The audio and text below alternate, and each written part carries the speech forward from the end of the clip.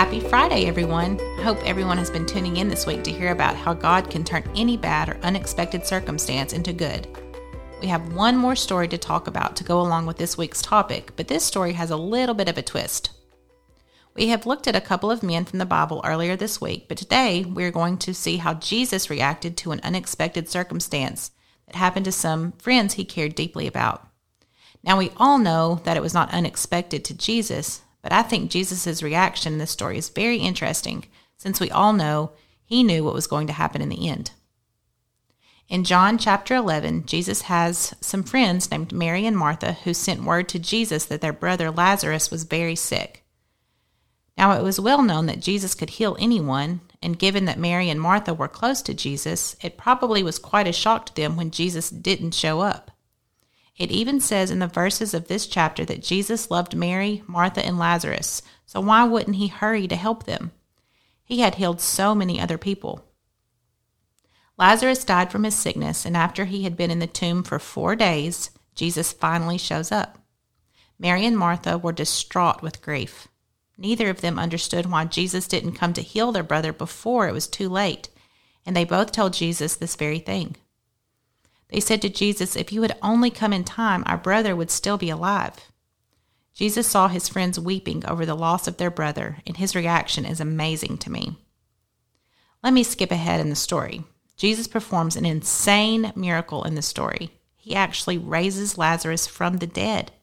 He has been dead for 4 days, and Jesus calls him out of the tomb, and out he comes. Now, Jesus knew all along what he was going to do. He knew that he was going to raise Lazarus from the dead, and he knew the end of the story was going to be a joyous one. But even with that knowledge, when he saw Mary and Martha weeping over their dead brother, Jesus cried along with them. This story just says so much about the heart of our Lord. God can see the end from the beginning. He knows when we are going through hard times what the end is going to be. He knows when everything is going to be worked out and how it will be worked out. But this story is proof that when we are walking through a hard and painful time, he is right there with us, sharing our pain and weeping with us. He doesn't say, "Oh, stop whining. I'm going to work it all out for the good." No, he has empathy for his children and feels the pain right along with us. Now, that doesn't mean God will necessarily take the hardship away. We can see from this story that Jesus clearly could have shown up a few days sooner and kept Mary and Martha from all heartache in the first place. Actually, he didn't even have to show up. He could have healed Lazarus from afar, but he needed this to happen so that God's glory could be revealed. And even though it was required for them to walk through the hardship that they didn't expect to happen, Jesus didn't leave them to grieve alone.